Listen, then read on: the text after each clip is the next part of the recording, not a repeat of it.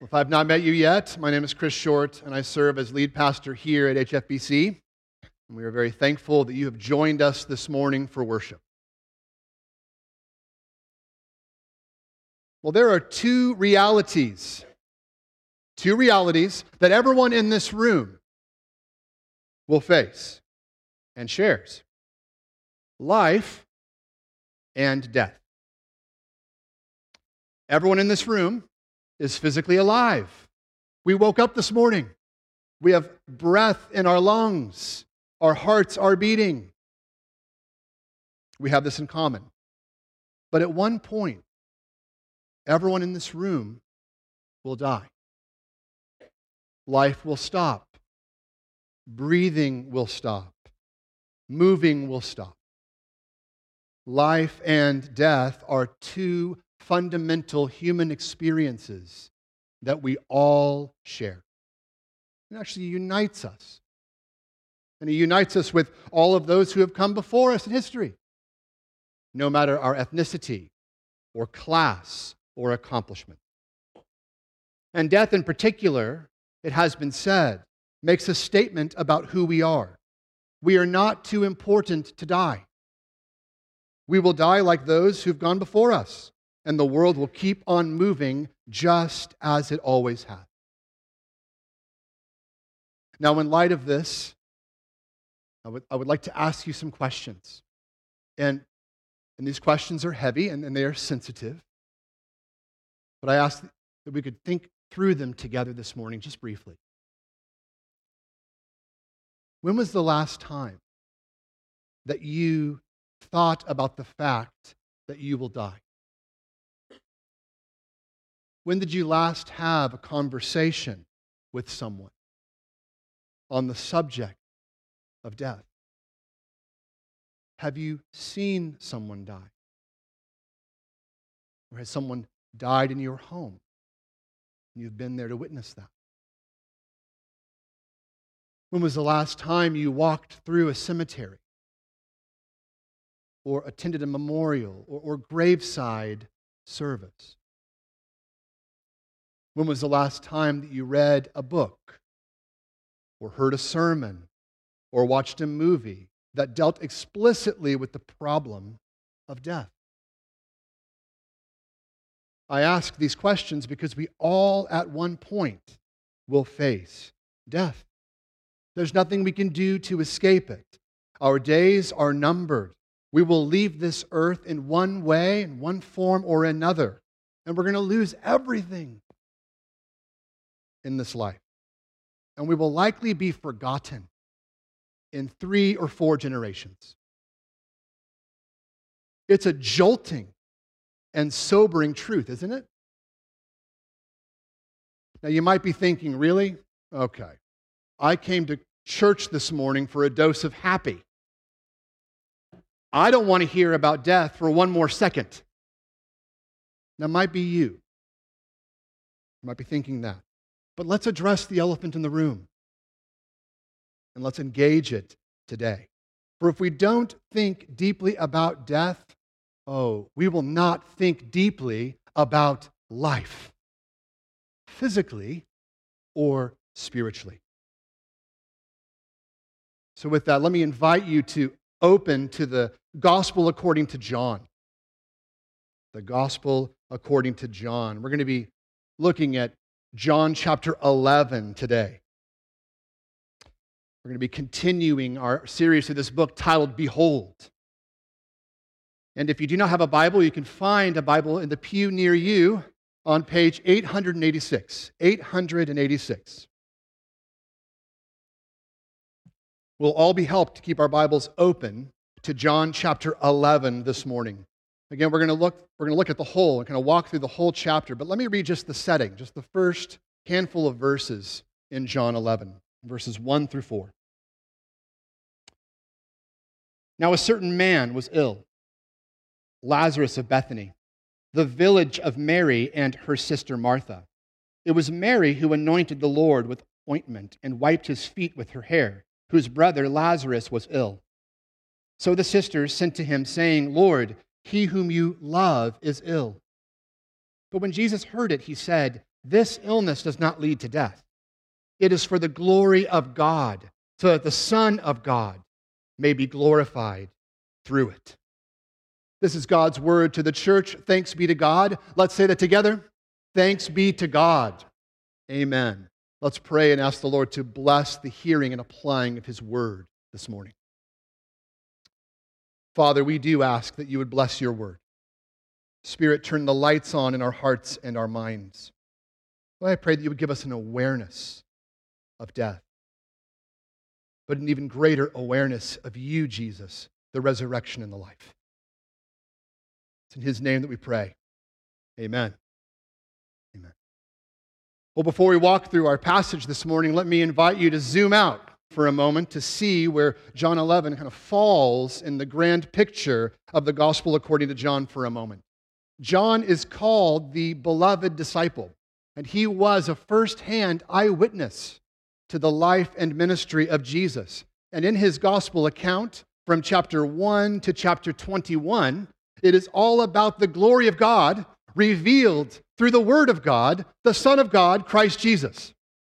That is what John is about, and how Jesus has brought a kingdom of light and love and life to a sin-sick and spiritually dead, unlovely and dark world. And thus far in John, we have seen, we have witnessed, we have beheld 6 signs, 6 miracles. We've seen Jesus turn the water into wine. We've seen him heal a Roman official's son. We've seen him heal a paralyzed man at the pool of Bethesda on the Sabbath. He has fed the 5,000 with a kid's meal. We watched him walk on water. He then gave sight to a blind man, physically and spiritually. And each of these signs is interconnected with a deeper spiritual reality of fulfillment in Jesus. And this morning we arrive at the 7th miracle in John. And side note, John loves the number 7. He loves it. There are 7 I am statements in John. There are 7 miracles in John. John's other book, Revelation, is completely built around the pattern of 7 and 7s within 7s. It's amazing. The guy loves 7 because it's the number, I believe he loves this number because it is the number for completion. It's the number for perfection. It is the number of guaranteed hope. And so, zooming our lens down from kind of this bigger picture into the specific of our passage today, here's the big idea of John chapter 11. Here it is. Place your hope in Jesus, who is the resurrection and the life, now and forevermore. Place your hope in Jesus, who is the resurrection and the life, now and forevermore. And in this chapter, as we're going to see, John unpacks this hope that we're called to in 4 points. First, he gives us hope in death in verses 1 through 16. And then hope in grief in verses 17 to 37. And then hope in resurrection, verses 38 to 44. And then hope in substitution in verses 45 to 57. That's our outline for this morning. And those points will come up again on the screen as we go. So point 1, hope in death. Look with me once again at John chapter 11. We're going to read 1 through 16. Now a certain man was ill, Lazarus of Bethany, the village of Mary and her sister Martha. It was Mary who anointed the Lord with ointment and wiped his feet with her hair, whose brother Lazarus was ill. So the sisters sent to him, saying, Lord, he whom you love is ill. But when Jesus heard it, he said, This illness does not lead to death. It is for the glory of God, so that the Son of God might be glorified through it. Now Jesus loved Martha and her sister and Lazarus. So when he heard that Lazarus was ill, he stayed 2 days longer in the place where he was.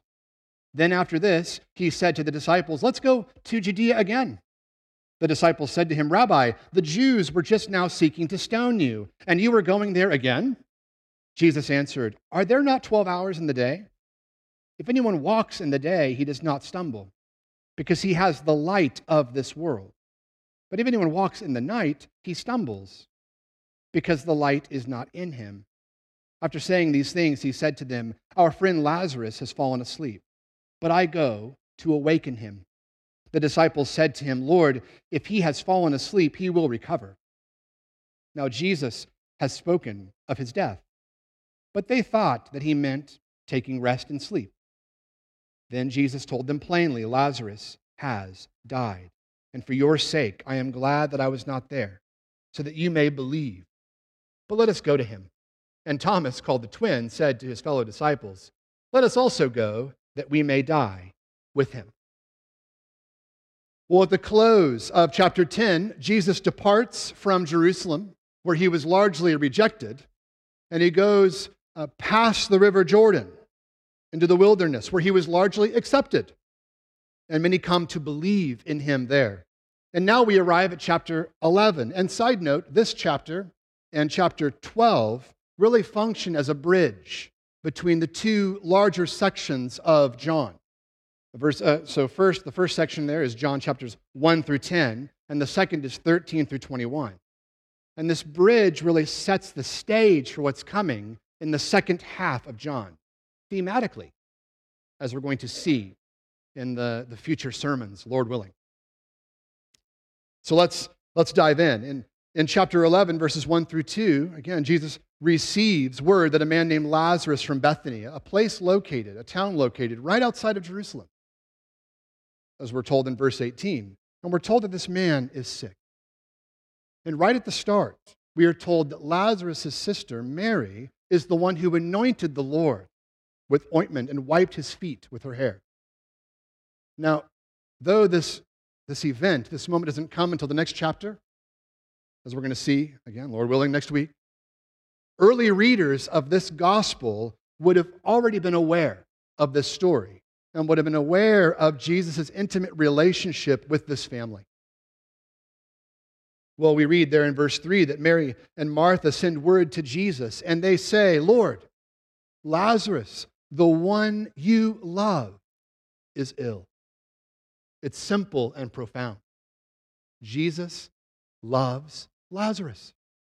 He loves his people.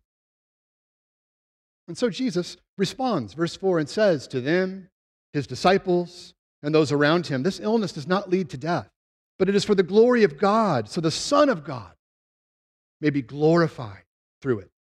See, though Lazarus was withering away, his sickness would not have the last word. Jesus would. And it would be for the glory of Jesus. And so, let's not miss the point here. Suffering comes into our lives so that Jesus might be glorified through it. Suffering is not an end in itself. Suffering and death is not a destination. But in the Christian life, it is a passageway that leads to the glory of God. Well, we're told in verse 5 that Jesus loved not only Lazarus, but Mary and Martha as well. So when he heard, verse 6, that Lazarus was ill, he stayed 2 days longer in the place where he was. I don't know about you, but this is one of the most troubling verses in all of the Bible. The question that we should be asking is, how could Jesus, who loved this family, not pick up and go immediately to be with Lazarus? It just seems unloving. Why would he wait? Are you asking that question? Well, Jesus waited to show this family and his disciples and us in this room today that his timeline is not our timeline. His will is not our will. His plan is not our plan. His purposes are not our purposes. His love is not like our love. Oh, Jesus is sovereign. And his will and way, including delays, are good, even when we can't see it or understand it. So whatever suffering you have experienced or are experiencing or will experience, these verses are an encouragement to us to wait upon our sovereign Lord, to put our trust in Him, to put our hope in Him, no matter the circumstances and no matter the timeline. Well, after this, Jesus tells His disciples, let's go down to Judea. And His disciples are cautious. They know that Judea is a lion's den for Jesus. They were just looking to stone Him in the previous chapters, those who lived there anyway. But Jesus takes the opportunity to exhort His disciples in verses 10 through 16, and He says, brothers, this is the essence of this, brothers, while there is time, while there is day, while there is light, I have work to do. And that, even though He waited before going to Lazarus, he assures them that Lazarus is only sleeping and that He is going to awaken him. Well, what is the disciples' response? Confusion. They knew that Lazarus was close to death and had likely already passed away. And Jesus confirms this. In verse 14, He says, Lazarus has died. And here is where His disciples and we as readers are confronted with the reality of death. And pop quiz, where is the first place we hear of death in the Bible? Where's the first place? Genesis 2, where we read that Adam and Eve are told that if they eat the tree of the knowledge of good and evil, what will happen? They will die. On page 2 of our Bible, death is looking at us right in the face. The Bible doesn't hide it. The Bible confronts us with it. And this is radically and diametrically opposed to the world and the culture around us, right? The world often tries to hide and sanitize death, confine it to a hospital room. Or they fear it. The world fears it. And we see this in all those anti-aging treatments out there. Or they glorify it. We see that in media. We see that in video games. But the Bible confronts us with it, with death early on. And then just later on page 3 of the Bible, in Genesis 3, death, an unnatural enemy and problem for humanity, transitions from a hypothetical to a reality for humanity. There on page 3 of the Bible, sin and death enter the world and begin to wreak havoc. And death has been a problem for humanity ever since. But we don't have to face death without hope, beloved. For returning to John 11, after Jesus causes the disciples to face the death of Lazarus, He assures them that Lazarus' death is for their own sake, so that they might believe. We're going to hear more on this a little later. But then in verse 16, we read that Thomas, called the twin, this is Doubting Thomas, by the way, as he's popularly known, says, well, let's go, so that we might die with him. And this statement's a bit bizarre, right? Bizarre. But I believe that Thomas is simply trying to grapple with the unknown here. Being with Jesus, rolling with Jesus, was a wild ride. There was a lot going on around him, full of ups and downs, questions, answers, doubts, and assurances. And Thomas also knows that the Jewish leaders are out to get Jesus. He was certain of that.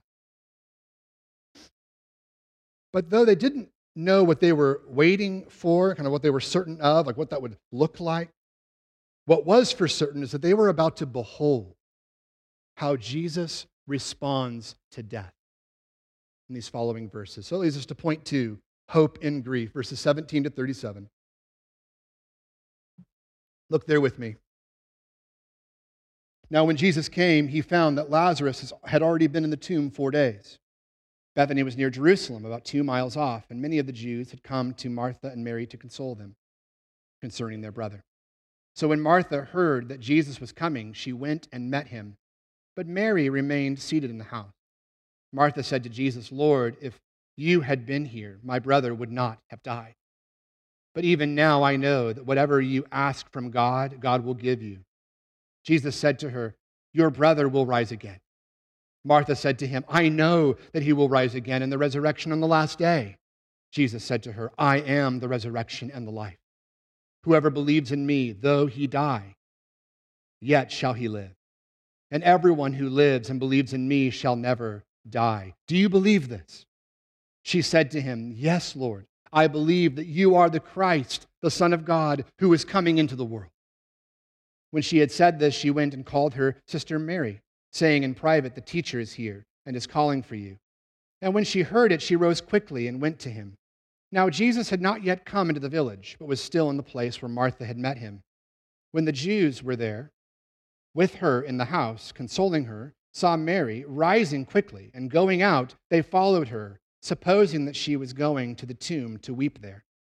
Now when Mary came to where Jesus was and saw him, she fell at his feet, saying to him, "Lord, if you had been here, my brother would not have died."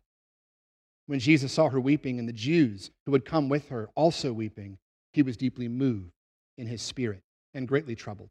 And he said, "Where have you laid him?" They said to him, "Lord, come and see." Jesus wept. So the Jews said, "See how he loved him." But some of them said, "Could not he who opened the eyes of the blind also have kept this man from dying?" Well, we read here that Jesus comes to Bethany, and Lazarus has already been dead in the tomb for 4 days. And what John wants us to see and understand is that Lazarus is really, truly dead. It has been 4 days of no breath, no heartbeat, no life. And in the wake of Lazarus' death, we read that a group of Jews, not the Jewish leaders, mind you, but a group of consoling Jews, friends, come to be with Mary and Martha, to weep with those who weep. And we read verse 20 that when Martha heard that Jesus was coming, she got up and ran to him in her grief, while Mary simply sat in the house in her grief, waiting in the home. And why are they grieving? Well, Lazarus has been dead now, as mentioned, for 4 days. But they had also sent for Jesus, and they expected him to come immediately. But he didn't, and Lazarus died. And so both sisters, you notice both sisters in verse 21 and then down in verse 32, both say the same thing to Jesus. "Lord, if you had been here, our brother, my brother, would not have died." And I wonder if you have ever thought or said something like that.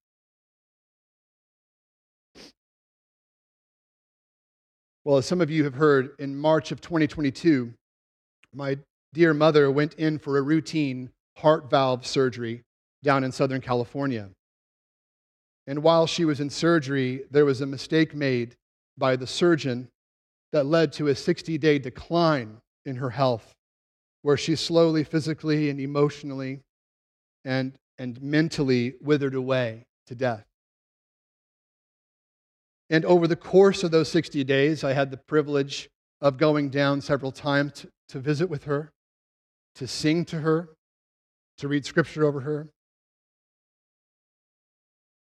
And that time allowed for me to give back to my mom, the woman who prayed for me, who sang to me, who read the Proverbs every day of high school to me. It gave me the opportunity to give back to her a fraction of the spiritual care that she gave to my soul. And I had the privilege to read and pray and sing at her bedside all the way to the day when Kate, my wife, and I sat at her bedside as she passed into glory. Well, because she believed in Jesus, because she was a Christian, we knew that there would be healing on the other side of death. I knew the Lord was with her and in her and for her. I knew that. We knew that. But there were many times over the course of that period, and even since her passing, where we have asked, "Lord, if you had been there, then this wouldn't have happened. The mistake wouldn't have been made. We would have still had my mom. My girls would still have their Grammy. I have thought, well, if you had not delayed, well, things would be maybe a little different. And I share this with you because I wonder if you have thought or said or experienced anything like that. Said or thought those things.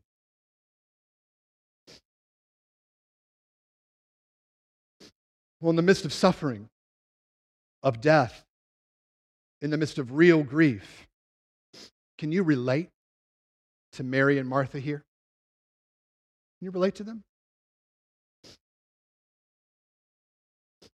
Well, even as they face death and grief and failed expectations, there is a glimmer of hope here. For after Martha says these words, she goes on in verse 22 and tells Jesus, what does she say? I know that whatever you ask from God, God will give you. In the midst of present grief, she expresses hope and trust in Jesus. And in response, what does Jesus do? Jesus offers her hope and says, your brother will rise again. And she responds, I know that he's going to rise again in the resurrection on the last day. She knows the promise of future resurrection for those who believe in the Messiah.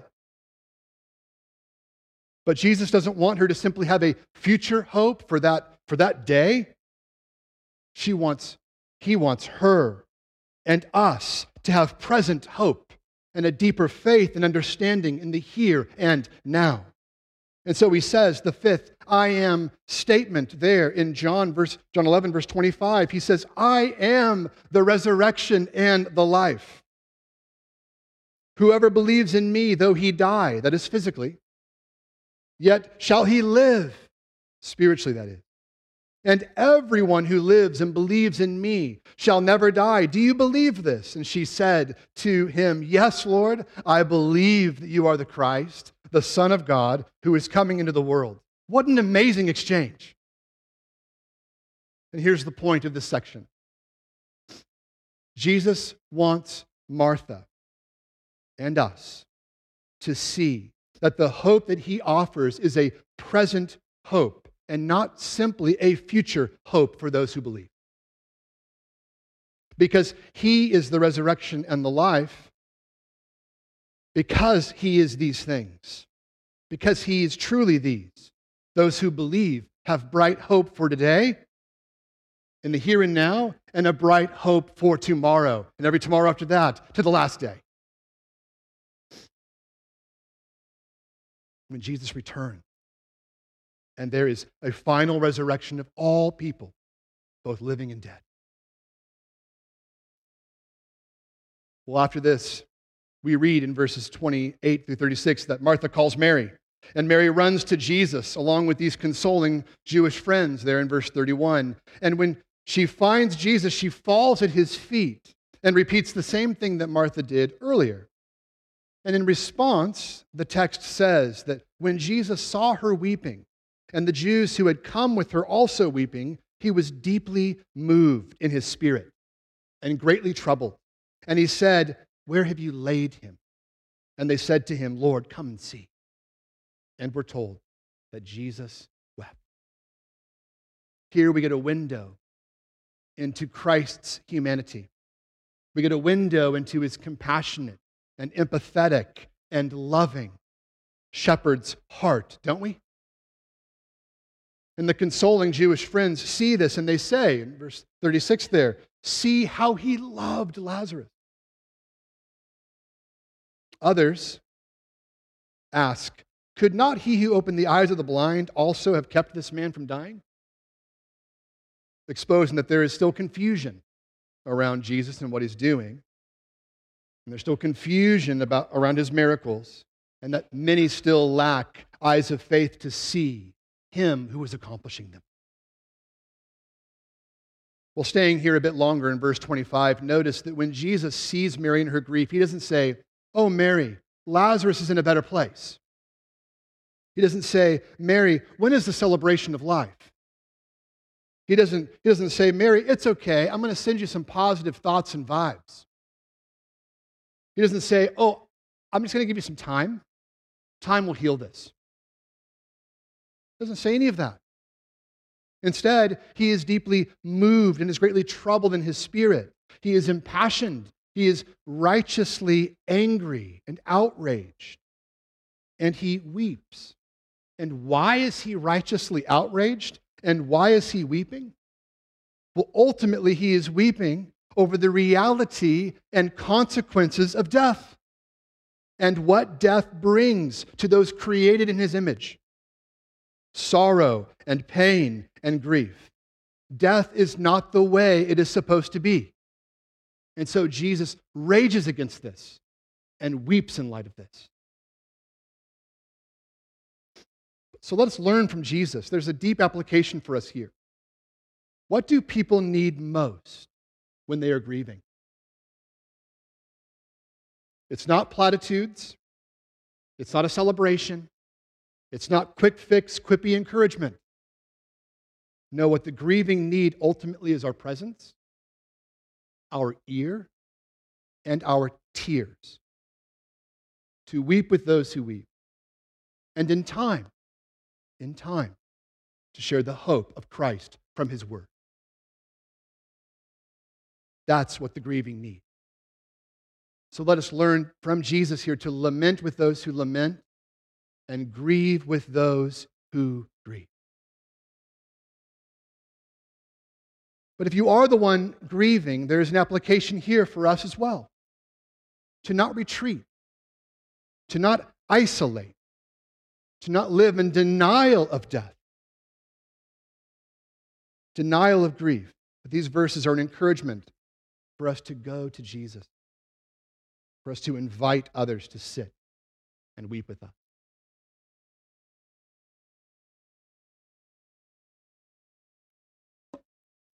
Well, if the story stopped here, wouldn't that be sad? That would be rather hopeless. Jesus wept, the end. But that's not what happens. That leads us to point 3. There's hope in resurrection. Look with me at verses 38 to 44. Then Jesus, deeply moved again, came to the tomb. There was a cave, and a stone lay against it. Jesus said, "Take away the stone." Martha, the sister of the dead man, said to him, "Lord, by this time there will be an odor, for he has been dead 4 days." Jesus said to her, "Did I not tell you that if you believed, you would see the glory of God?" So they took away the stone, and Jesus lifted up his eyes and said, "Father, I thank you that you have heard me. I knew that you always hear me, but I said this on account of the people standing around, that they may believe that you sent me." When he had said these things, he cried out with a loud voice, "Lazarus, come out." A loud voice, "Lazarus, come out." The man who had died came out, his hands and his feet bound with linen strips, and his face wrapped with cloth. Jesus said to them, "Unbind him and let him go." We read here in verse 38 that Jesus is deeply moved in heartache over sin and death. He goes to the tomb, the cave where Lazarus is buried in, and he, verse 36 says, to roll away the stone. And Martha says, "Jesus, Lazarus is dead. If you open it, there's going to be a wicked odor. It's going to be bad." See, Martha believes, but doesn't anticipate what the Lord is going to do. So Jesus says, verses 40 to 41, "Did I not tell you that if you believed, you would see the glory of God?" And after this, Jesus lifted up his eyes, and he prays and proclaims loudly that the Father always hears his prayers. And what he's about to do is so that many would believe and know that he is God. And then he cries out, "Lazarus, come out." And what happens? The man, Lazarus, who died, came out, his feet bound with linen strips and his face wrapped with a cloth. And Jesus said to them, "Unbind him and let him go." Can you imagine the scene? Notice the very word of Christ. Lazarus is resurrected. At his very word, breath fills his lungs. At his very word, his heart began to beat. At his word, Lazarus stood up and walked out of the tomb. There is power in the word of Christ. spoken then and spoken now in these 66 books. For the same voice that told the disciples to follow me, the beginning of John, the same voice that told the Roman official, go, your son will live. The same voice that told the paralytic, get up and walk. The same voice that said to the blind man after anointing him with dust and water, go to Siloam and wash, was given sight. The same voice that cried out, Lazarus, come out. There is power in the word, an authority of Jesus. It is beyond compare. Well, what does this miracle teach us and show us? Well, I wish to offer you 5 points. First, Lazarus was resurrected, as mentioned earlier in verse 4, so that the glory of God through the Son of God might be displayed. Lazarus' sickness, his death, his healing was first and foremost a display of the unending, unlimited glory of Jesus. Second, Lazarus was resurrected to display that Jesus truly is the resurrection and the life. He is the resurrection. He is the life. And as the resurrection and the life, he's the only one who can resurrect the dead and give life. Abundant eternal life in personal communion with God to those who were once separated from him in sin and death. And so this miracle is a tangible, visual parable that displays that Jesus is who he says he is. Third, Lazarus was resurrected so that many would come to believe in Jesus. Simple point, but this miracle spread like wildfire across the region, and many came to believe in him. We read this down in verse 45. Fourth, Lazarus was resurrected to strengthen Martha's, Mary's, the disciples, and our faith and hope in Jesus. See, though we may believe and hope in Jesus, we need the hope strengthened day by day, right? We need our strength, our hope strengthened. And so, whether we are in the valley or in the pasture land, this miracle is given to us to anchor our hope in Christ, in the present and the future. Well, fifth, Lazarus was resurrected to reveal that only Jesus can give new life. He can only give resurrection. As we've seen in John, all of Jesus' miracles have a deep spiritual reality behind them. And so, beloved, this is key. Lazarus didn't get up on his own. He didn't save himself. He didn't mentally assent himself by the power of positive thinking. He didn't use his will to resurrect himself. No, he was dead, but he was made alive. That's what we see.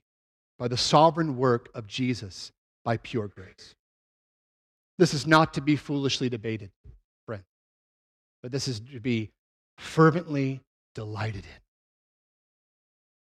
Now, if we stop here, we still have a problem, right? We still have a problem. See, through Lazarus, though he was given physical life, he would physically die again. And in some ways, we should kind of pity Lazarus. The man had to physically die twice. And so if we stop here, we still ultimately have a problem. And that problem impacts Lazarus' hope and Martha's hope, Mary's hope, the disciples' hope, and our hope.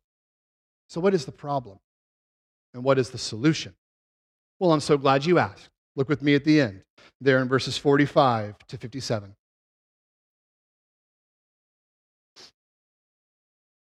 Many of the Jews, therefore, who had come with Mary and had seen him, what he did, believed in him. But some of them went to the Pharisees and told them what Jesus had done. So the chief priests and the Pharisees gathered the council and said, "What are we to do? For this man performs many signs. If we let him go on like this, everyone will believe in him, and the Romans will come and take away both our place and our nation." But one of them, Caiaphas, who was high priest that year, said to them, "You know nothing at all, nor do you understand that it is better for you that one man should die for the people, not that the whole nation should perish." He did not say this of his own accord, but being high priest that year, he prophesied that Jesus would die for the nation, and not for the nation only, but also to gather into one the children of God who are scattered abroad. So from that day on, they made plans to put him to death. Jesus, therefore, no longer walked openly among the Jews, but went from there to the region near the wilderness to a town called Ephraim, and there he stayed with the disciples. Now the Passover of the Jews was at hand, and many went up from the country to Jerusalem before the Passover to purify themselves. They were looking for Jesus and saying to one another as they stood in the temple, "What do you think? That he will come to the feast at all?" Now the chief priests and the Pharisees had given orders that if anyone knew where he was, he should let them know, that they might arrest him. Well, in the wake of this miracle, in verses 45 to 46, there are mixed responses, as we've seen over and over in John. Some believe, some want to hear more. Some are going and telling the Jewish authorities what's going on. And we read there in verse 47 that there's a council thrown together, and this is the holy huddle of Jewish leadership right here. And Caiaphas is there, and this council is asking, verse 47, what are we to do here? This guy is performing many miracles. This is getting out of hand. And they are powerless. They are powerless to stop Jesus. They don't have the judicial power. Rome would have to do that. And so we read that Caiaphas says, hey, you don't know what you're talking about. You don't understand. So then he makes an argument. He says, catch this. It is better for you that one man should die for the people than that the whole nation should perish. Notice what Caiaphas is saying here. Though he thinks he's making an argument for political expediency, he's also making a prophetic argument that one man would die to save the nation. And John adds commentary to this. He says Caiaphas did not say this on his own accord, but being high priest that year, he prophesied that Jesus would die for the nation. And not for the nation, but also to gather the one children of God who have been scattered abroad and put them into one people, one flock, as we heard in the previous chapter. John is helping us see into the inspiration of the Holy Spirit that through the mouth of Caiaphas, prophetic truth that Jesus would soon die. And that he would die as a what? A substitute in the place of his people. Not just the Jews, but the Gentiles, all the children of God. And so rightfully and ironically, Caiaphas prophesies the hope in Jesus that we have, that he is the substitutionary lamb, that he is the scapegoat of Leviticus 16, and that Jesus would be that last scapegoat, that last substitutionary lamb in and through his gospel, in and through the cross and resurrection. For on the cross, Christ died as the sinless substitute in the place of his people. On the cross, Jesus took the judgment that we deserve. On the cross, Jesus said, it is finished once and for all. There's no sacrifice, no substitute, no scapegoat needed any longer. And there he died. But death did not have the final word. For 3 days later, he got up from the dead. He was resurrected in power and glory, and he had victory over sin and death for all of those who believe in him for salvation. In his death and resurrection, death was put to death, swallowed up in victory. And apart from the blood of the Lamb, apart from his resurrection, there could be no salvation, and there could be no resurrection for sinners like us. His death and his resurrection is the guarantee, the present hope, and the present resurrection, and all's well, the future hope and the future resurrection for those who believe. And if you have been brought into union with the Lamb who has been slain by the Holy Spirit, if you have repented of your sins, all of those ways that you have sinned against God in word, thought, and action, and if you are turning toward Christ by faith today, then like that, you are walking with Jesus. You are walking with him. You have been given spiritual resurrection. You have been given spiritual life, not just on the last day, but now. And though we still experience the real presence of sin, the impact of the fall, the impact of death, the world, the flesh, and the enemy of our souls, because of Christ's work on our behalf, we are new creations, now and forevermore, as Paul says in 2 Corinthians 5. Amen? Amen. And so, friend, if you are here today and you do not know Jesus, if you're not covered by his blood, if you don't have resurrection life in him, I'll be standing at the door in the back after the service. I would love nothing more than to talk with you. Or you could talk with another pastor here. Or you could talk to someone who's smiling in the pew as I was sharing that gospel truth. But if you are a Christian, dear brother, dear sister, this gospel is for you. Not just on the day that you were saved, but every day. Every day. This gospel is your hope in life and in death, Christian. All praise to Jesus, the resurrection and the life. Well, the passage ends, verse 54, with Jesus not going near the Jewish leaders, but instead going to a place called Ephraim, where he stayed there with his disciples. And we find there at the end of the passage that the Passover feast is at hand. And the Jews are still looking to arrest him. But that won't happen until the Garden of Gethsemane in John 18. But until then, Jesus has so much more to do and say in the chapters ahead. Well, in closing, taking in this whole chapter, what happens when Jesus comes face to face with death? What happens? He has victory over it. He has overcome it. And that victory will stand from yesterday to today to the day that he returns. Oh, death does not have the final word in your life, Christian. That's the good news of John 11 for you.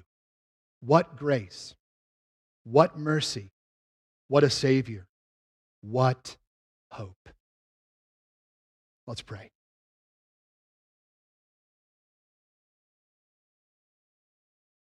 Father, we ask that you would give us an awareness, a greater awareness of sin and death, but an even greater awareness of your mercy and grace in Christ Jesus, who is the resurrection and the life. Lord, we ask that we would delight in that we would revel in that, and that we would continuously, day by day, with your help, Holy Spirit, look to you for resurrection life and for hope. It's in the name of Jesus that we pray. Amen.